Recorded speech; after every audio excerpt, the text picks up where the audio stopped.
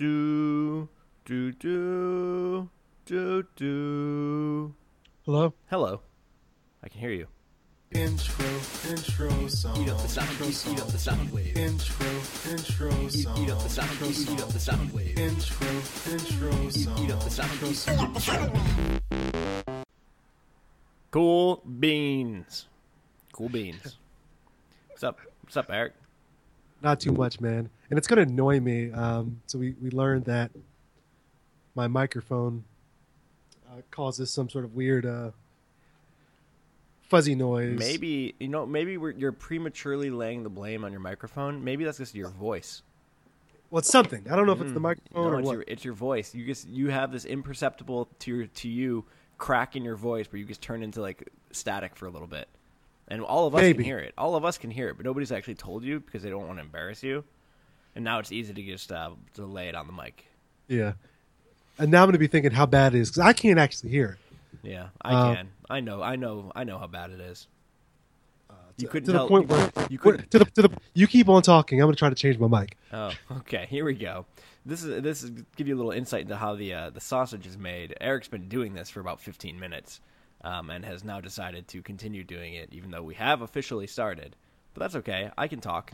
What I'm doing right now, as I talk to Eric and watch him fiddle with his mic, I also have the Red Wing game on mute just over to my right, because for the hockey fans out there, you know it's the greatest time of year right now, and that is, of course, the Stanley Cup playoffs. The best playoff system of any professional sport. The most intense, the most arduous, the most vicious. What do I sound like? Oh, there you are. You sound good. I was just monologuing about why the playoffs are great. Cool. All right. Are you guys going to hold that mic the whole time? I guess. Can you hear me holding it in my hand? Yeah, I can hear you. I mean, can you hear me fumbling around with it? I don't think. Here, do it again while I'm not looking at you. We've got all sorts of issues. We've got issues. We've got drama. This is a mess. I like how you are now standing. I like you should stand with it holding up like you're doing stand up. Yeah, exactly. All right. So if you can't feel me fumbling around with it, I will just hold it. Yeah, I think you're fine. All right. Then it probably still has You're not going to be happy about what I just heard.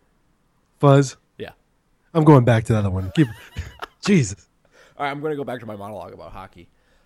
So, if you're not a hockey fan, and I know chances are, if you're American, you probably aren't, unless you're one of my brothers, I highly recommend just watch one playoff hockey game. Just one. Preferably with somebody who kind of knows what's going on, but won't be annoying about it. So, like me, for example. Just watch one playoff hockey game, make a good faith effort in trying to get into it. Bonus points if you can go in person, because watching hockey in person is much better than watching it on TV. Just give it a whirl, though, because playoff hockey is something special. Playoff hockey. Hey, Eric's back, everyone. Yeah. I thought maybe we were just going to make a format switch to just me monologuing for an hour. I'll talk about anything, man. I'll just go. That'd be good. So I heard everything you said. I do like hockey, man. Yeah.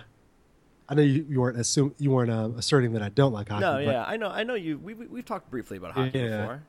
It's Well, not- see, now you're I'm not- down in Texas, so that makes you a Dallas fan if you're going to adopt your hometown or your current town team. So do they have Dallas? What? Dallas Stars. No. They're in the playoffs as well right now. That's a lazy name.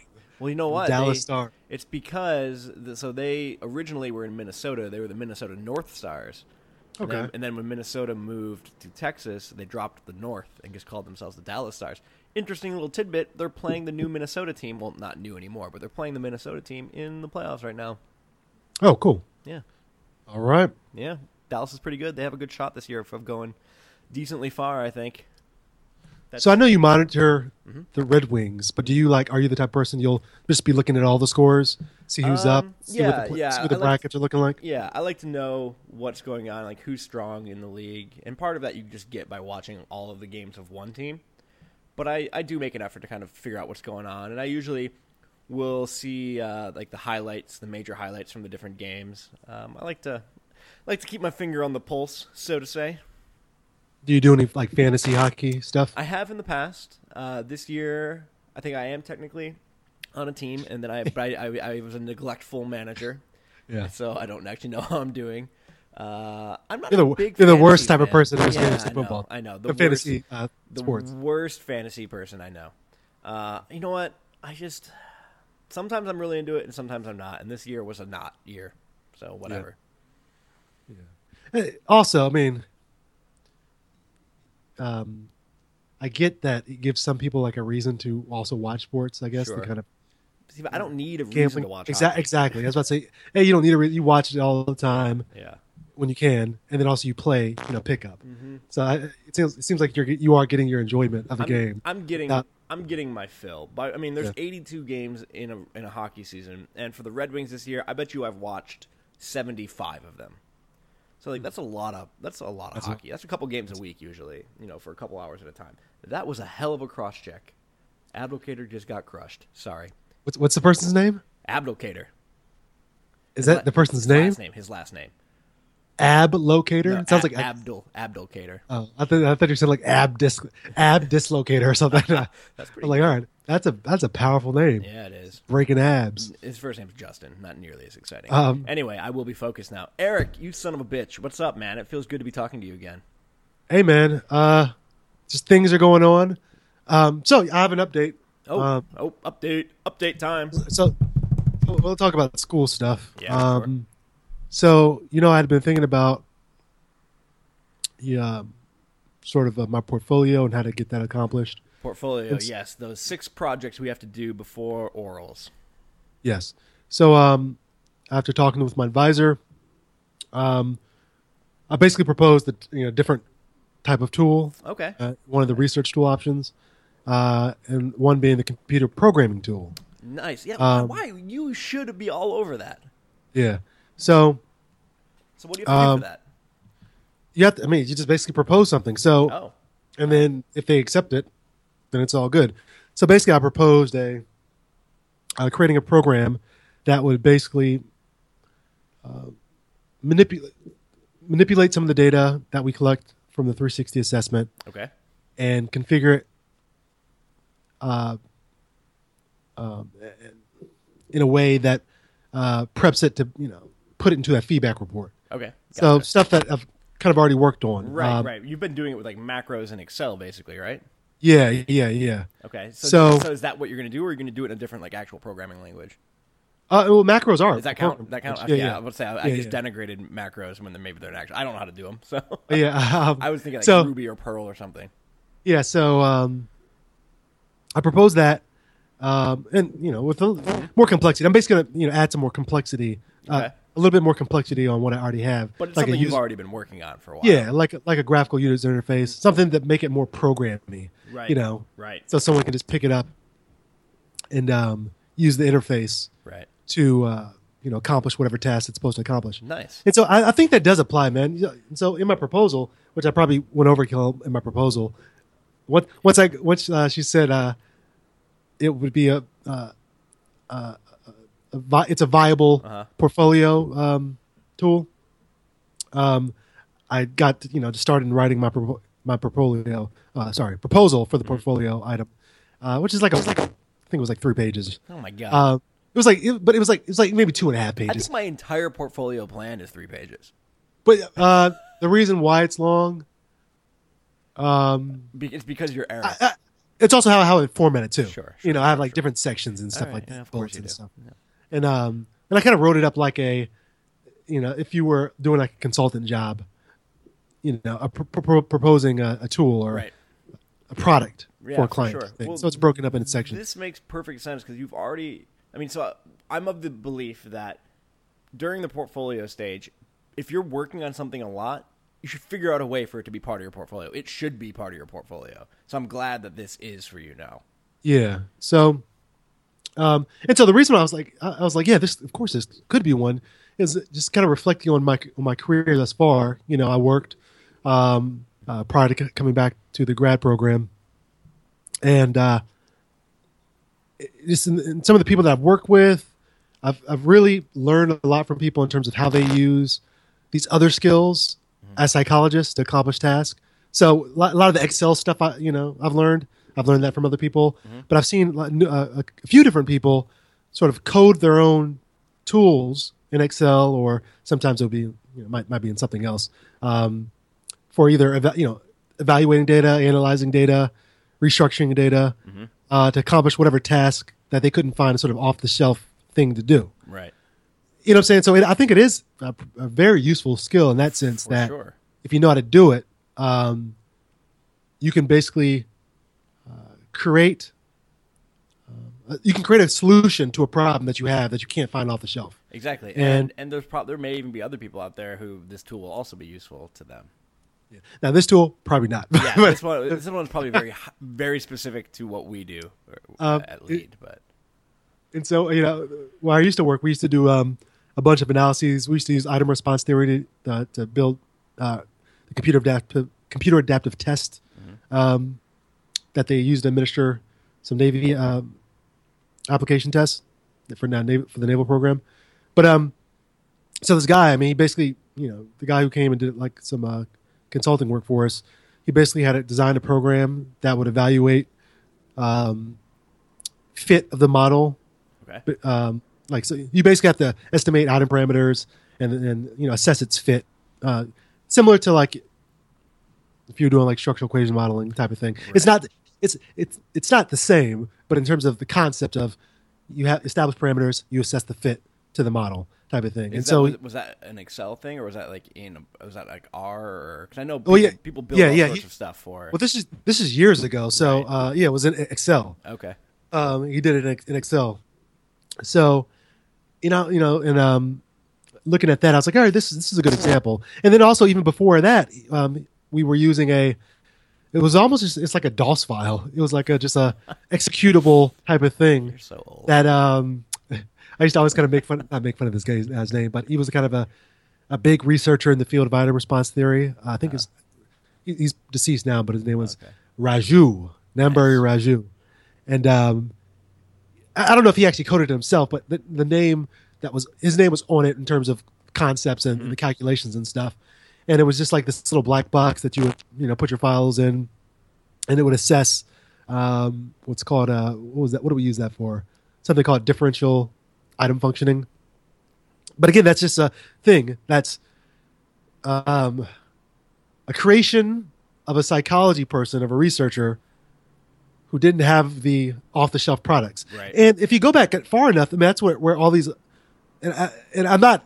By the way, I'm not analogizing. I don't know if that's the right word. Any of this stuff to what I'm doing, but I'm just saying. It's in the same family of stuff. I mean, you're you're building yourself a tool. You're building a tool instead of pulling one off a shelf. Yeah, but the statement I was about to make is a lot of these tools. If you look at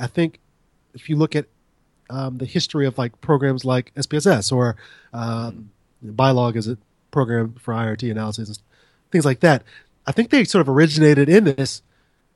Some people thinking about, okay, how can we do this, coming together and just piecemealing it together until it was like a thing, and they're like, oh, this is a thing other people might find. Things in life does someone sit down with a fully functioning like idea, like held perfectly in their mind, and then clearly build towards that. I mean, that's why the waterfall software development method is like not a thing that most Agile is all the rage with software stuff, because you got to be able to change things up and piecemeal it together. That's a beautiful segue, because that just came to my mind. I just listened to the Harvard Business Review as a podcast, and I don't know what episode it was on, but they did one on agile management when sort of broke down its history and stuff like that. And so years ago, when I worked on the software team, I had no idea what agile management was. Right. And I guess apparently now has become all the rage in terms of software industry, especially I think more so West Coast. I think there's still a lot of sort of old school style software teams that aren't as agile as they should. And I would say that about the one that I used to work for. And so, it actually came out of sort of business management. Somebody wrote some papers about it, had an idea, like all good ideas, kind of went away for a while. No one really paid much attention. And then someone was sort of going through in the software world, technology world type thing. And they're like, development world. And they're like, Yeah. this could be applied in this area. and it's just now really popular in that area. And so now it's starting to kind of transition back into the, okay, can we actually use this for like in the management? Oh yeah. So like we are now shading into my work basically. This is what we do in large part. We teach teams to use a lot of these agile software behaviors, but not among like they're not software teams. Like getting a team together who has a clear mission and clear purpose, and kind of scope out a week or 2 week sprint of work, and then they come back at the end of it after they shipped and make iterative changes over time. Like that's how work just in general should get done. And software has figured it out a little bit ahead of time, a little bit before everyone else. But they're very universal principles in many ways. The guy made a good point in this, and I think I would agree. So, in fact, one of the terms that is in sort of the agile management field is this idea of Scrum. Yep. And it kind of came from a rugby. It's a rugby term, obviously, and I love rugby, whatever. And so the principle that they had was, the versatility, like you just discussed, but also like including the customer in the development, which is something that people don't do. But he made a good point, and he said, well, not everyone's going to like it. You know what I'm saying? So when you're testing it out, it's good to test it out. And so a lot of people might like football, right? Mm-hmm. But if people are playing football or something, they have to agree to play. I'm totally misquoting it, but it was something like that. Yeah. And he was saying that, not that you have to be careful, but some people aren't going to like this stuff. I think our young generation might like it more. Yeah. And I'm saying that because when I worked with this programming team, these old school programming, these programmers, I'm not saying old programmers, but I'm saying sort of old school style. They would always say, "Oh, I don't know if we can do this," or "This wasn't how it was written," or all this stuff. Dude, and I'm like, "What is wrong with y'all?" This is my life, man. This is my work every day. Well, I think I would actually love what you do because back then, knowing nothing, I'm sitting there beating my head like, can't be right. This can't be right. I'm googling different programming don't lie. You were philosophies. You were Ask Jeevesing. No, it might have been Yahoo. I don't know. It wasn't that long ago. No. Until I actually came and found like this idea of agile software development. I did not know it was being applied in like sort of the non-software development world at the time until recently, until I heard this podcast. And I was like, this is what we need to be doing, and it just drove me insane how it probably drove me the most insane because I was pretty much this sort of connection between the software team. I was on the team, but I was also the client at the same time because I worked closely with the client.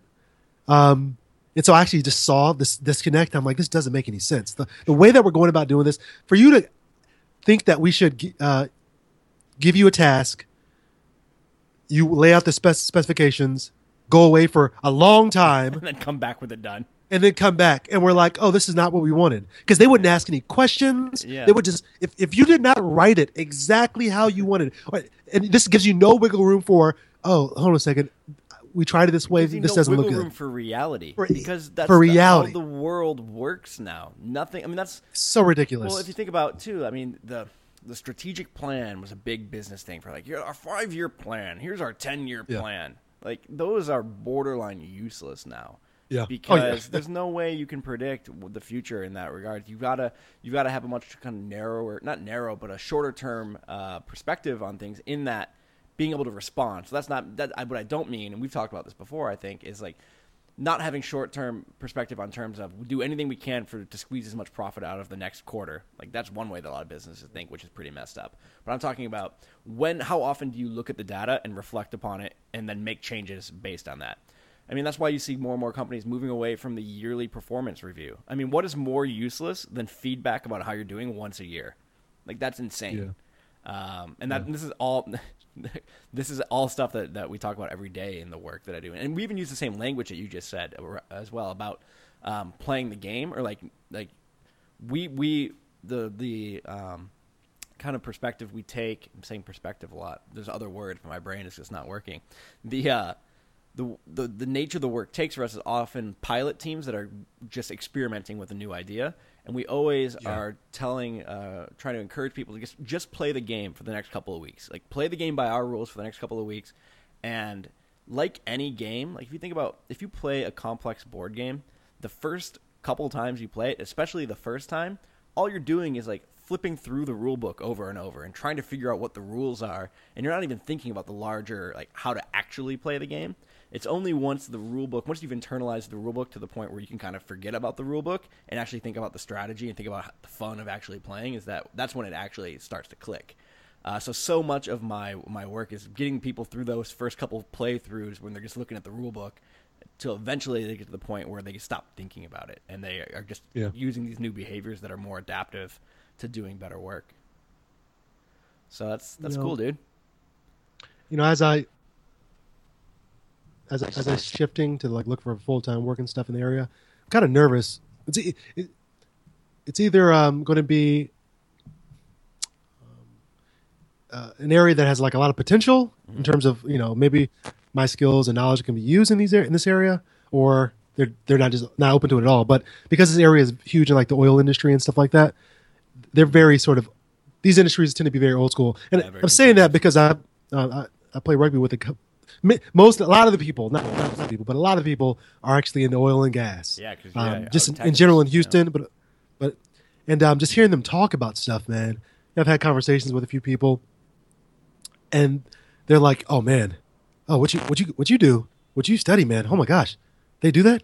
Oh, our industry could use it because you know what I'm saying? Because they're like, yeah, they're so like old school style, old.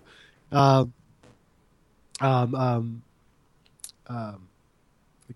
terminology is not coming to me, but scientific management type way of thinking. Oh yeah, very, very, very Taylor. And yeah, man, and it's like I said, a little nervous because I'm like, oh, all right, these people aren't even open to playing this new type of game. Yeah, so I mean, they might be very. Maybe if you go internal at one of these companies, then maybe you'll be potentially part of a small team or the only person with that kind of lone perspective. But there are organizations that obviously think the way you do and come in as external people to help a company. Yeah, so, I would love to work for a company that where we could just play. You know what I'm saying? Like you just said, type of thing. Even as a consultant, in terms of maybe assisting people with solving problems or moving forward or whatever it is, or sort of an internal part of a team where you're playing, you're being creative, you're working with people who are willing to sort of try things out, go in that direction. Yeah. And once you try it out, and it's not going in that direction, move on. Yeah. It's that's making me think about my research tool, man. So I don't know Visual Basic programming. You know what I'm saying? I've had to do a lot of Google searching. Dude, I've been working all day for the past several days, all day, stopping to eat, and then sleeping obviously, but like all day. And when I do stuff like this, I kind of like it that way because I know it's not going to last very long. It's a finite project, but I like getting kind of loopy to the point where I'm just going. I like getting to the point of loopiness where I'm just going and not knocking down my ideas. Yeah. But I don't want to. I don't like to pass the brink of loopiness to where I'm like messing things up, and that's a fine line. It's a delicate line. It's like delicate line. It's like you got to find just the right high. But otherwise you're going to overdose on work. Yeah. So sad. I started with kind of a simple ideas. Actually, one night I woke up, several days ago. I woke up at like 4:45. I had been thinking about this, man, and doing that work in the background. I was cranking. I was like, work. Yeah, I was like, huh. I'll write it down when I wake up. And then I was like, oh, there's no way I'm going to remember this. And, I woke up and I kind of drew out my schematic for my user interface and stuff like that. You're like a mad scientist. Drew that out and stuff. And I was like, all right. And so I think about the things, okay, I wanted to do this. How can I find out how to do this? If I can't figure it out, move on. You know what I'm saying? But I'll push that brink of, let me play for a bit. Once I discover, I don't have that skill set to do it right now, I'll move on. Yeah. But it's not like I'm not attempting to do it. So I have a question for you. I really enjoy the process. We've had conversations in the past where you dive super deep into something, like something you don't know how to do. You just dive super deep into, and even to the point of like frustration for yourself because you're getting sidetracked from what you're actually trying to do.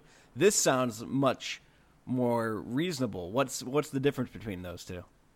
How are you catching yourself or like preventing yourself from like diving deep on that thing you don't know and teaching it yourself? I've bounded myself into a world. I think I'm using this term wrong, like bounded reality in a sense where I know my limitations. Definitely, I know in general the scope of the project is for where I want to take it. So you have some constraints that are. I'm bounded. I have some mental constraints. Okay. So I'm constrained, and that's on purpose. And I know that this project, again, it's finite in terms of time that should be spent on it. Right. So yes, it's setting the parameters beforehand, or at least having a general idea of what the parameters are. Okay. I think that's what help. That helps. Cool. Well, So so what does this replace for you in your portfolio? that's still there. Okay, good, man. I was hoping it was that. The thing is, like, We don't need I don't want to probe, but well, I know you spent a lot of time like studying for it, and no, here's the thing. I really didn't spend that much time studying. Okay, I was so distracted. That was the problem. Well, yeah, but I was so distracted by so many other things. Sure. So the studying was sporadic, and Yeah.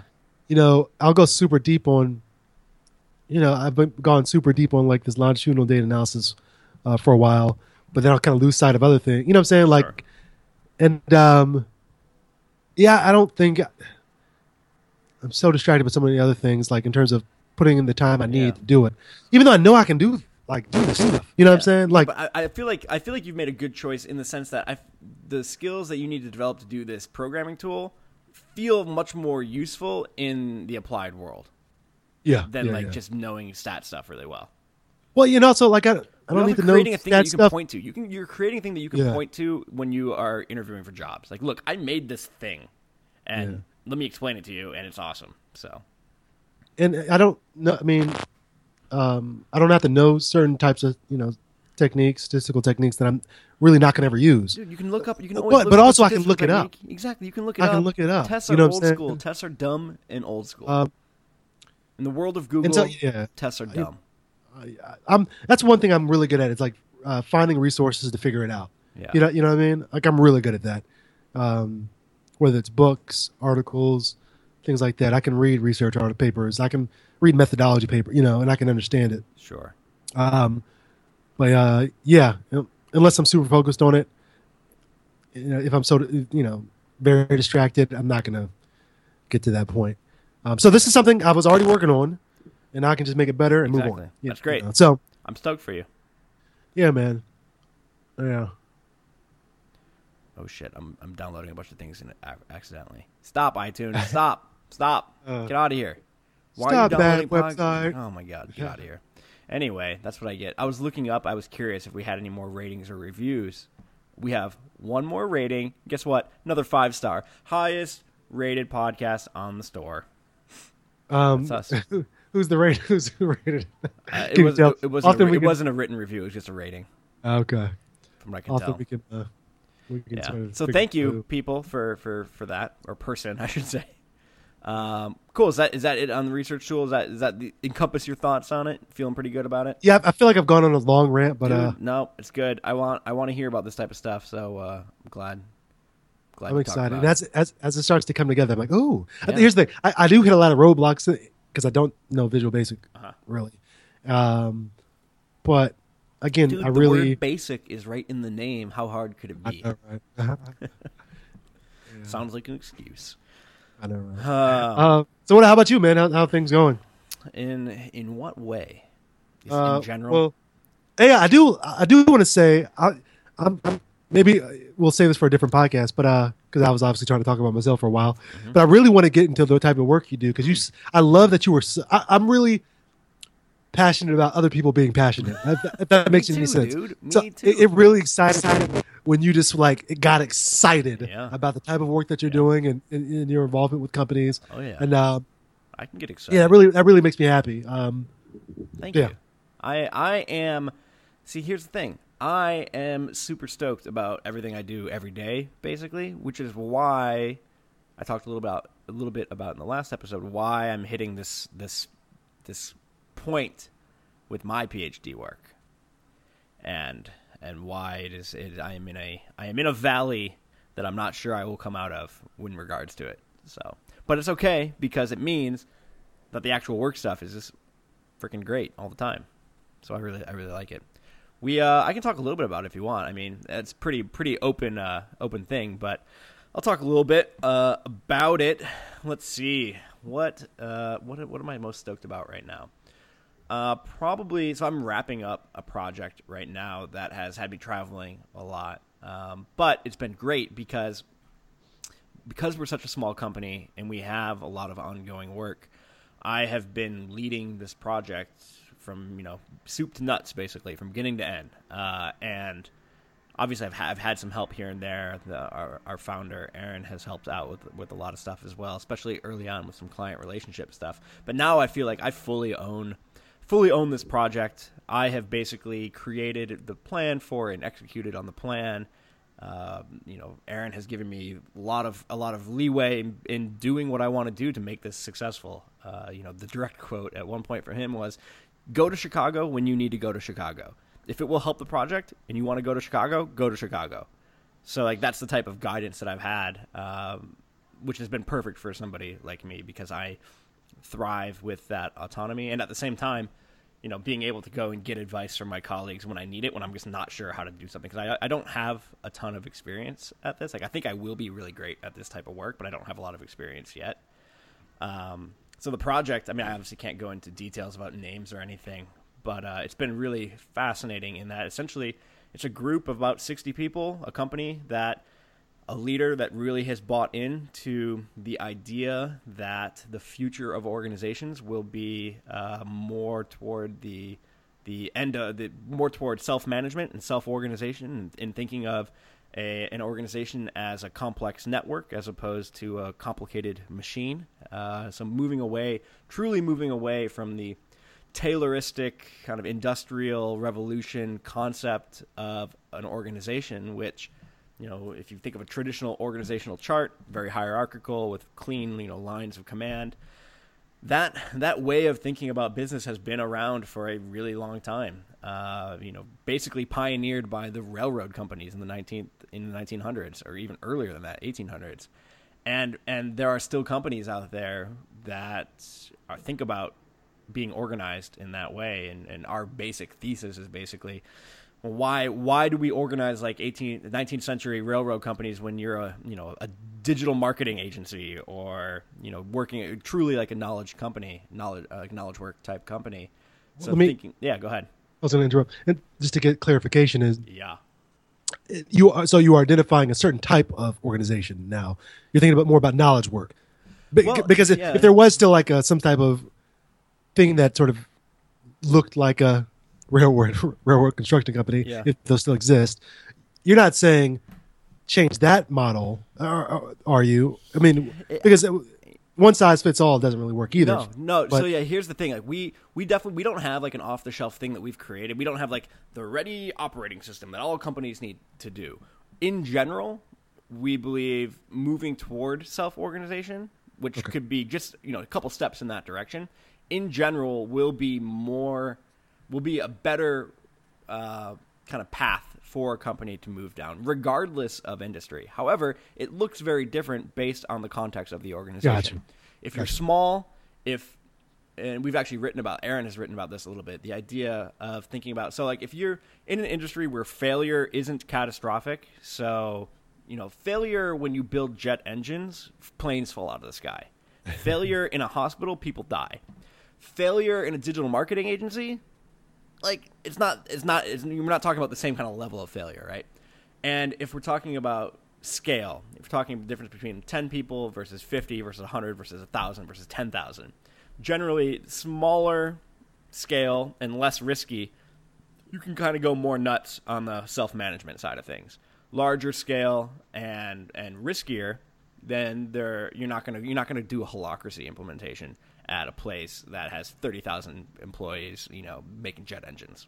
But there's still things you can do at a place like that to help teams have more autonomy, to help to help cut through bureaucracy, to where teams don't need permission, they know where they have authority, where they can just go make things happen, to do things like that. And our work is really thinking about it that way, thinking about coming into an organization and help them assess what their operating system is like. That's the metaphor that we tend to use. You know what an operating system is. It's the rules basically that a computer uses to figure out what happens, right? The base level stuff. Well, organizations have an operating system too. How decisions are made, who gets what resources, who has authority, how teams get started or get destroyed, how they work together, kind of that level of stuff. Helping them kind of figure out where they are and then where they could go with that. What an upgrade to their operating system would look like. And then creating a project together with them to actually move them in that direction. So in the case of the project I've been doing now, it's been like a Holacracy light implementation. So taking some really key ideas from Holacracy and implementing those to this company. Coaching and teaching and facilitating meetings and doing group coaching and things like writing stuff. I've been recording videos to leave behind after we wrap up the project, things like that. So I've really enjoyed that project. And then, next week I'll be moving on to something else in a, Fortune 50, 20,000 plus people organization, doing something totally different. So Nice. it for me, I like I can go very deep on something, but I'm also, I like getting different. I like having a very wide view on what this work can look like in different industries. Like I don't have a passion to work in one specific industry. Work sucks. Awesome. Work sucks across lots of different industries. So I think the work that we do really transcends one specific industry, which is fun. Which means I'm always learning about different companies. Like I didn't know anything about the industry that I'm currently working in, but I've learned a lot very quickly. And next week I will need to very quickly learn a bunch about this next company. Yeah. I think that's a style of work I also enjoy. For sure. Yeah, that's great, man. Yeah, That's awesome. I like it a lot. And then plus, just like internally, like we're growing. I'm helping hire people on the team. Thinking very deliberately about how we want to build our culture. We actually had our second kind of like we call it a strategy meeting. It's like an offsite retreat basically that we did yesterday. So we did that with the team. Where'd you guys go for offsite? So we did. We actually did the meeting part of the day, which was like 10 to 4 essentially in just a conference room in our office building. It had like lunch delivered and everything. And then afterward, Well, Jimmy John's. no Jimmy John's. This episode's brought to you by Jimmy John's. Yes, Jimmy John's, freaking fast. Isn't that their motto? Something like that. So the way we do these, so we during the 10 to 4, we basically do like a retrospective, and we come up with our priority statements for the next quarter. What are we gonna focus on as a company? What are our priorities going to be as a company? And then we do something fun as a group in the afternoon for an hour or two, and then we go get dinner. So the fun thing we did is actually a thing I've never done before. Have you heard of Escape the Room? I've heard of these. Yeah. I've never done it though. Yeah, it was fun as hell. Was it really? Okay, that's cool. So basically, for those who aren't familiar with it, it's a place you go to, and they've essentially set up a room to have a series of puzzles in it that you and your team solve together. And the one we did at least was it was set like the Hound of the Baskervilles type. So there was a story to it. There was like a role playing element to it, except we're not actually playing characters, but. That there's a basic story here. We've been locked in a room. We have a bunch of puzzles to solve, and essentially we had an hour to solve all these puzzles, and they were logic puzzles around all sorts of different things. We had to find clues and put them together and unlock locks based on what we've discovered. And what we were told is that so there was 5 of us doing it after a very long day, and also let me say I came off of a red-eye flight directly to our full day offsite, directly to this. So I was fried as hell. But what they told us, we solved it in about like a little over 45 minutes. I think 49 minutes is what we solved it in. So we definitely beat it. We were the first group that they've ever seen who none of us had any experience ever doing one of these before. So this is our first time ever doing one of these. We solved it in time and with no hints. Like they're watching you in a video camera. There's a monitor in the room. If they see that you're totally stuck, they'll give you a hint to help you move along. No hints, no anything, and we crushed it. Boom. Nice.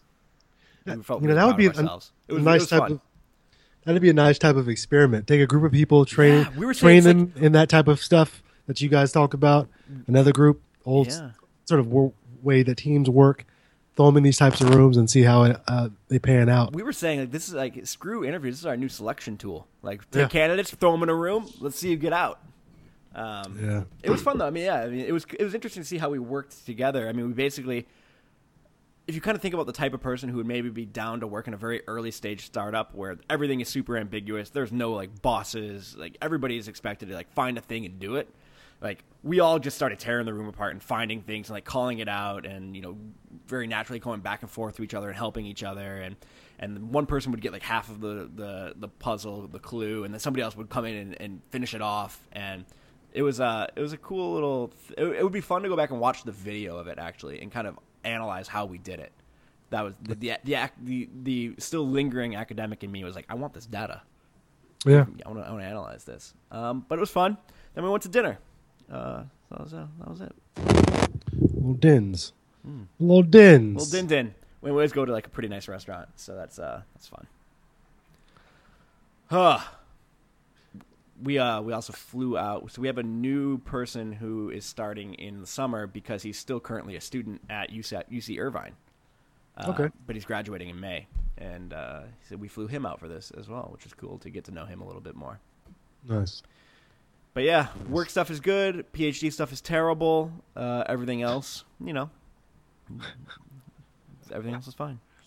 So in these notes from our list of notes, you have, I don't know if you put this on there, I'll put it on there. Our hardware software stacks. I think I put that on there. I don't know if I want to dive into that at this point. Okay. It's a big topic. I was hoping there was this thing where it's just stacks of like boxes of old programs. Not literally stacks. Talking Okay. about. I'm just using the lingo, man. Okay. I'm always just curious, like what. I know what hardware you're using now for the most part, I think. But wait, what software are you into? Stuff like that. I always like talking about it. You know, I'm always in the middle of an experiment. You call that stacks? Yeah, it's You're stack. ridiculous. It's your software You're stack.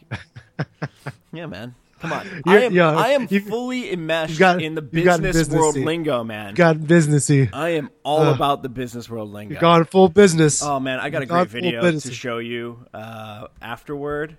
I'm so tempted to just like bring it up right now. But there's this great sketch that this group does. They do all sorts of business related comedy, but they did one about the school of corporate like language or something.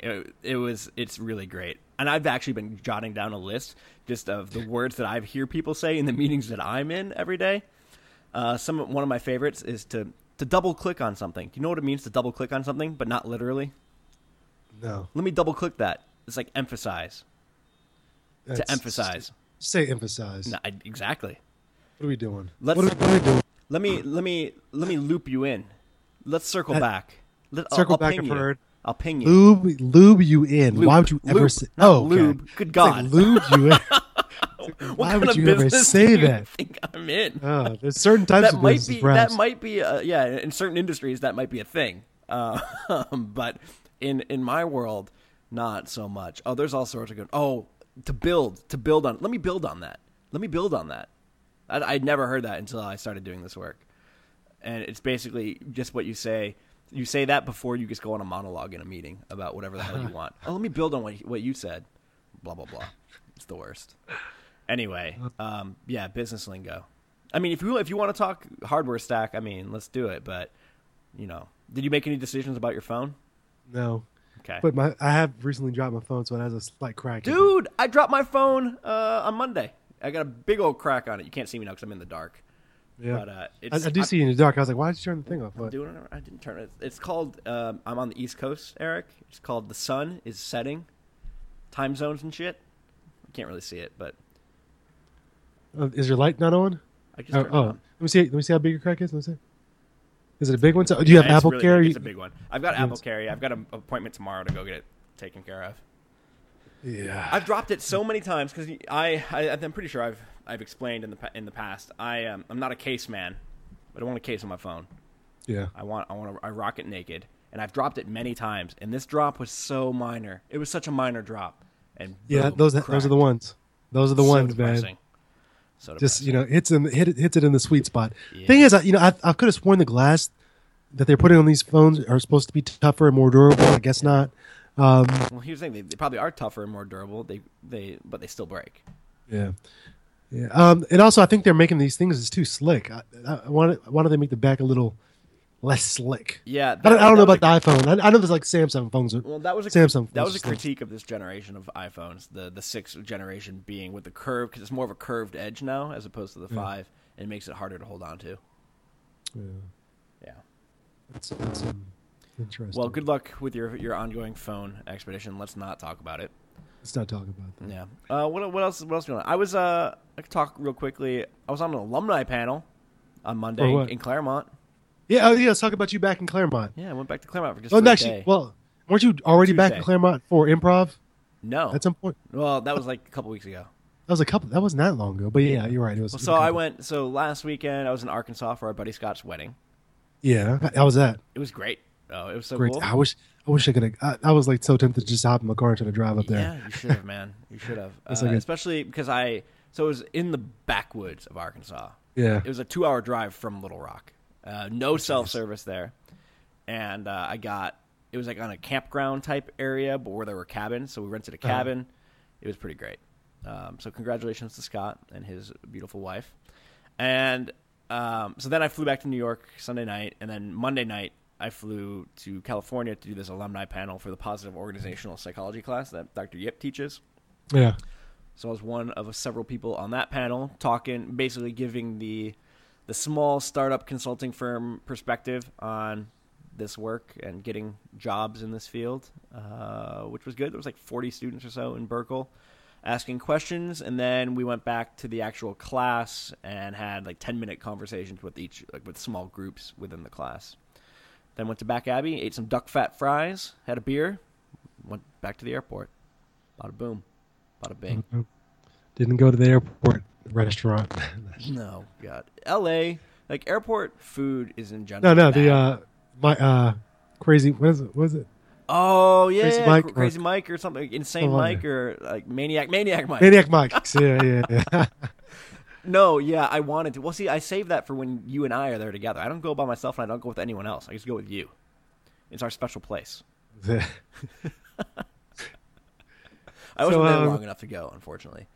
But it was good to just give I think what CGU lacks is any sort of support for the master students and getting them jobs.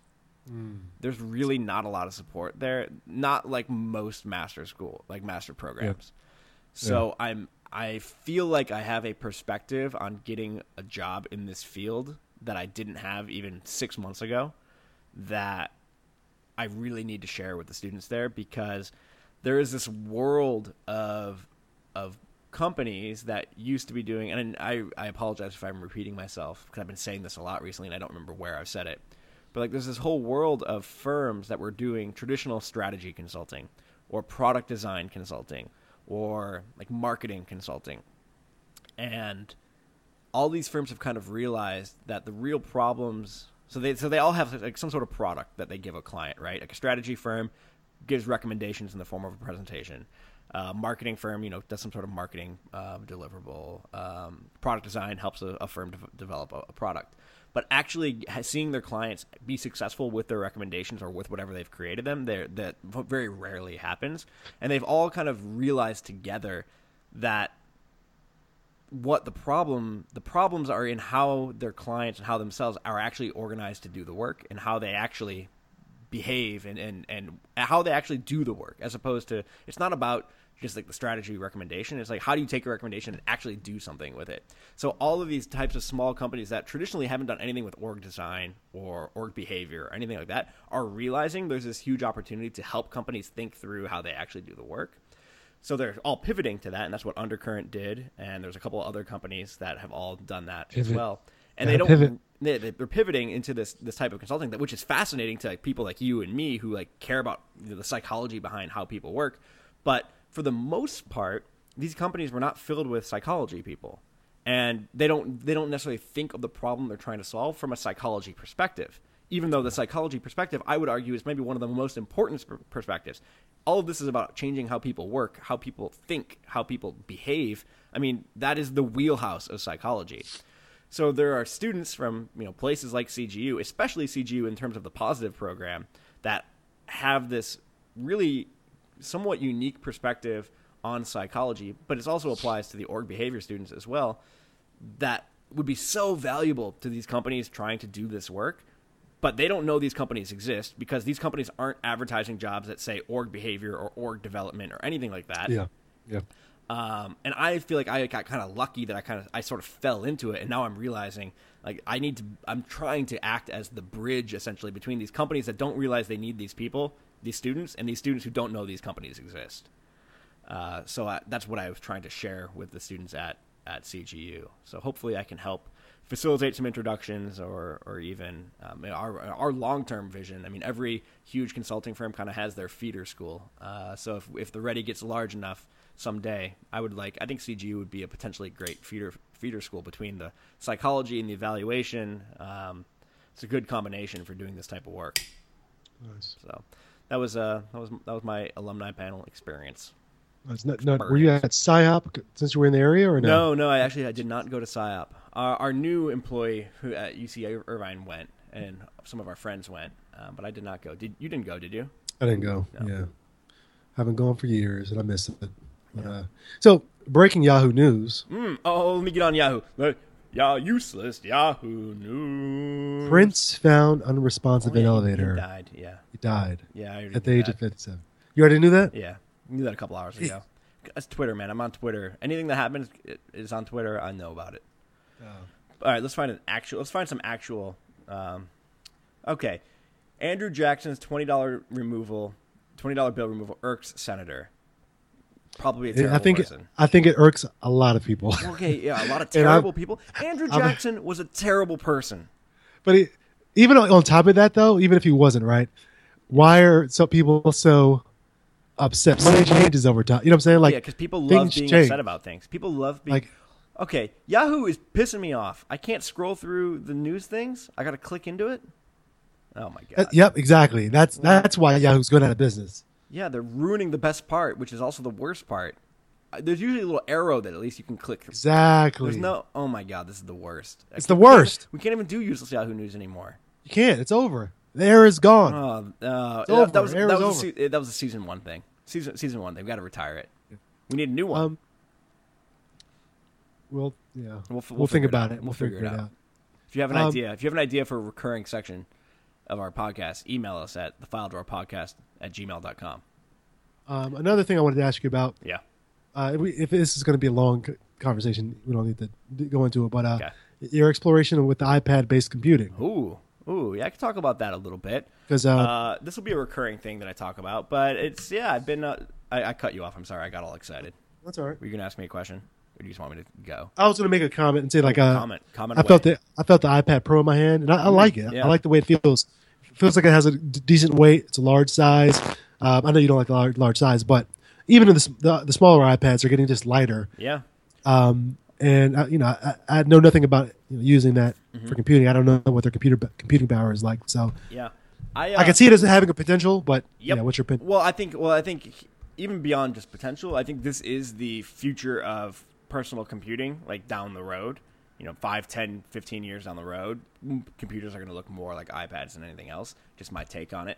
So I'm using an iPad Air 2, which is not one of the new iPad Pros. However, I've been challenging myself most days to use it as much as possible and consciously noting what things I can't do on it.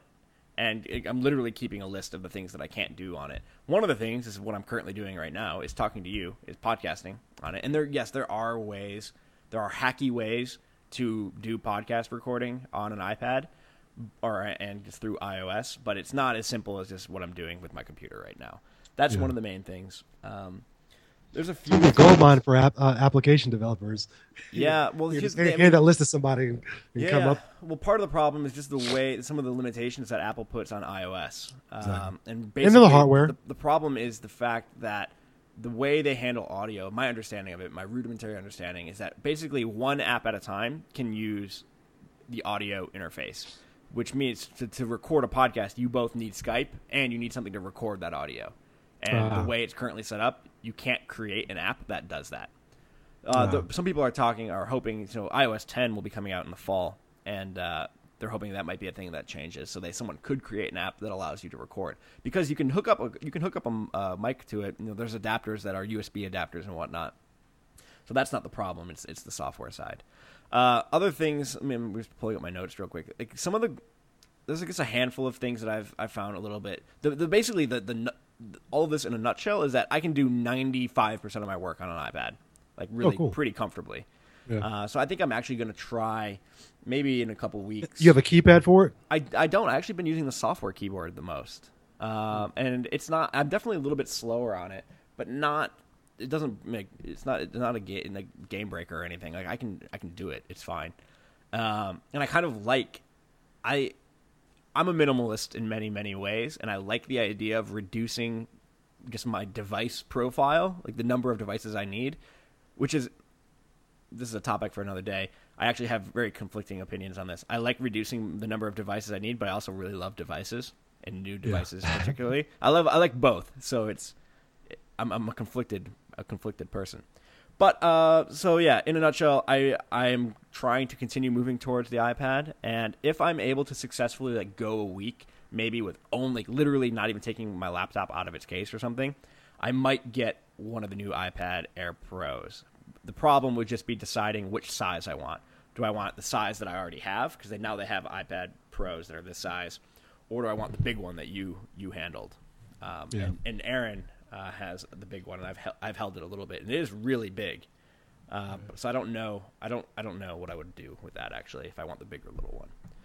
But yeah, future of computing. What say you, Eric? You're a traditionalist in some ways. Not really. I mean, you're the one who's always raging about the fact that you can't take RAM out of your computer and stuff. Yeah, but that's true. But that's so. At the same time, I think my expectations are often higher than other people's. Okay. So, and I'm saying that because, like I've often said in the past, like looking back, let's say the iPads, perfect example. The iPad. Original iPad, everybody was so excited about it was huge about it and stuff. I'm like, this thing is huge and heavy and ridiculous. Yeah. You know what I'm saying? I think I've used it in the past. It wasn't as quick as I would like. You know what I'm saying? For everybody to just to revel in how amazing it is. So I think my expectations, especially spending that much money, are a lot higher. I don't like any type of lag. So if it's nice, new, and shiny, but there's a lag to it and it's expensive, I don't. Well, that's the thing. I don't understand. The new iPads are really powerful. Like, there's no exactly lag on things. It's just a really powerful computing machine. Yeah, and so that's why I brought it up. I think feeling in, I know that it has a lot more oomph to it. Mm-hmm. I'm like, all right, this is potential. This has potential. I was also reflecting about the iPhones, the old iPhones. I'm looking up like some of their limitations, what they couldn't do. And stuff. Even if they looked nice back in the day, I never would have liked those old iPhones. Yeah. But now they're because everybody's sort of copying from each other, which I think they should be doing. They're getting slightly different sizes, very powerful. Yeah. I've always said the iPhone 5 was the first phone I ever owned where when I finally upgraded to the next phone, which was, I think it went from a 5 to a 6, I never felt this driving urge to get the new phone because the 5 never felt slow to me. Yeah. Which that was the first device that's ever been the case. Usually, if you've had a computer for a long time or a phone for a long time, you can perceive the speed gains. But I love the 5. And I'm traditional in the sense of I think the ability to add RAM, especially if it's if you're able to add low profile RAM into something, I think that people should have that. Freedom, and I don't like the constraints that companies put on you for the sake of they just want total control. Like you said, the audio developing for the iPad. Yeah, well, they don't do that. They don't do that arbitrarily. I mean, you can disagree with the reasons why they've locked down the system that way, but they require sandboxing of the apps and the App Store process for a reason. I get that. I get that. But I mean, this is one example. Yeah. There are some things that they do probably do arbitrarily just because this is not the way they do things, though. Sure. I mean, any company does, but allowing the person who's going to be using the product a little bit more freedom, I prefer that over 99. Do you feel the same way about cars? So what? Do you feel the same way about cars? Like in the sense that new cars nowadays you can't tinker with like you could back in the day. I like the ability to customize, Right. and I don't like the ability for them to give you this fake sense that you can customize by selling it in 5 different colors. You know what I'm saying? Sure. You should have the freedom to be able to do it what you want with it. Well, Um, I think anyway. I see your point, but I think you are fighting a losing battle, my friend. And I'm not saying do everything. I know. Everything within reason. I'm just saying in general, Yeah. we're moving toward locked down stuff. Oh, yeah, we are. But I think there might be some pushback. I mean, a lot of the other types of brands of phones and stuff are locking everything down. Lock down what you need to for security. Leave open what you don't need to. I guess what I'm saying is I think there's more in the middle Sure. that Apple is moving toward that I like. Maybe if that's just in the software, I don't know. Yeah, that might just be it. I Maybe- could see the software side of things. Yeah, I don't think in the they hard- are hardware. I mean, I think they're har- very clearly hardware, moving no. the other way with hardware. Like they Yeah, only hardware's sell not. like 1 or 2 computers that you can do anything, where you can even like open anymore. It's funny. It's just I just read the Steve Jobs biography a couple of days ago, and it's funny to learning about the history of Apple. They started very much the other way around, where Yeah. the reason what made the original Apple computers so attractive is that they were very easy to add stuff to your own things to and very easy to customize. But they've obviously changed since then. Yeah. It's Things change, man. Times are Yeah. they are changing. Things change. It's so funny. On the podcast we both listen to, ATP. One episode a long time ago, they're just kind of ranting about the iPhone and like, why would you ever buy a 16 gigabyte? Oh yeah, that's not even 16, why would you buy. Why would RAM Apple hard sell the drive. 16 gigs? That's what That's they're my mad point. about. That's what they're why mad would they? about. Why would they sell it? That's my yeah. That's also average my selling point. price, It man. makes It's sense. that, it's the ASP, man. Average selling price of the Yeah. iPhone. It drives people Yeah. to that middle one. If the 16 Yeah. wasn't there, then less people would buy the middle one. Yeah, maybe It's that's dumb true. though. It's yeah. Well, yeah. It's. I mean, Anyway. they even sold 8 gig ones for a while with the 5C. It's So crazy. what? They sold 8 gig phones for a while, like pretty Yeah, up it's ridiculous. until pretty recently. But people would say can't even that is upgrade- you a can't even Tim Cook upgrade- thing. That's not what a Steve Jobs would have done type of thing. Yeah, probably not. you know, That's more of all- an operational logistics type thing Anyway. than a vision type thing. But Yeah. Anyway, you're kind of breaking up right now. What? And, we No. might be kind of reaching that point. all right, I guess it is about an hour into it, eh? Yeah, this might be a slightly shorter one. Who knows? It's all good. We're being consistent, man, every week, even though this is a couple days late. My fault. That's all good. All right, sir. All right. Until next time. I think we should, real quickly say, email if you have anything, a question or anything you want us to talk about. We will talk about it on the podcast. Like, let's be clear here. We're not being inundated in emails. If you send us an email, you'll probably be the only one, and we will talk about it. So keep that in mind. The file drawer podcast at gmail.com. Am I going to regret that, you think? Do you think maybe I'll regret that? Maybe. Yeah. I mean, no. I don't think you're regret it. And then if you are so inclined, if you would go to iTunes and search for the file drawer, and then when our podcast comes up, if you could give it a rating or even write a review, that would be great because it helps this show up in iTunes for new people. So new people can come and enjoy the beauty that is our voice. Is that it? That's it. All right. Till next time. Peace. Next time. Peace.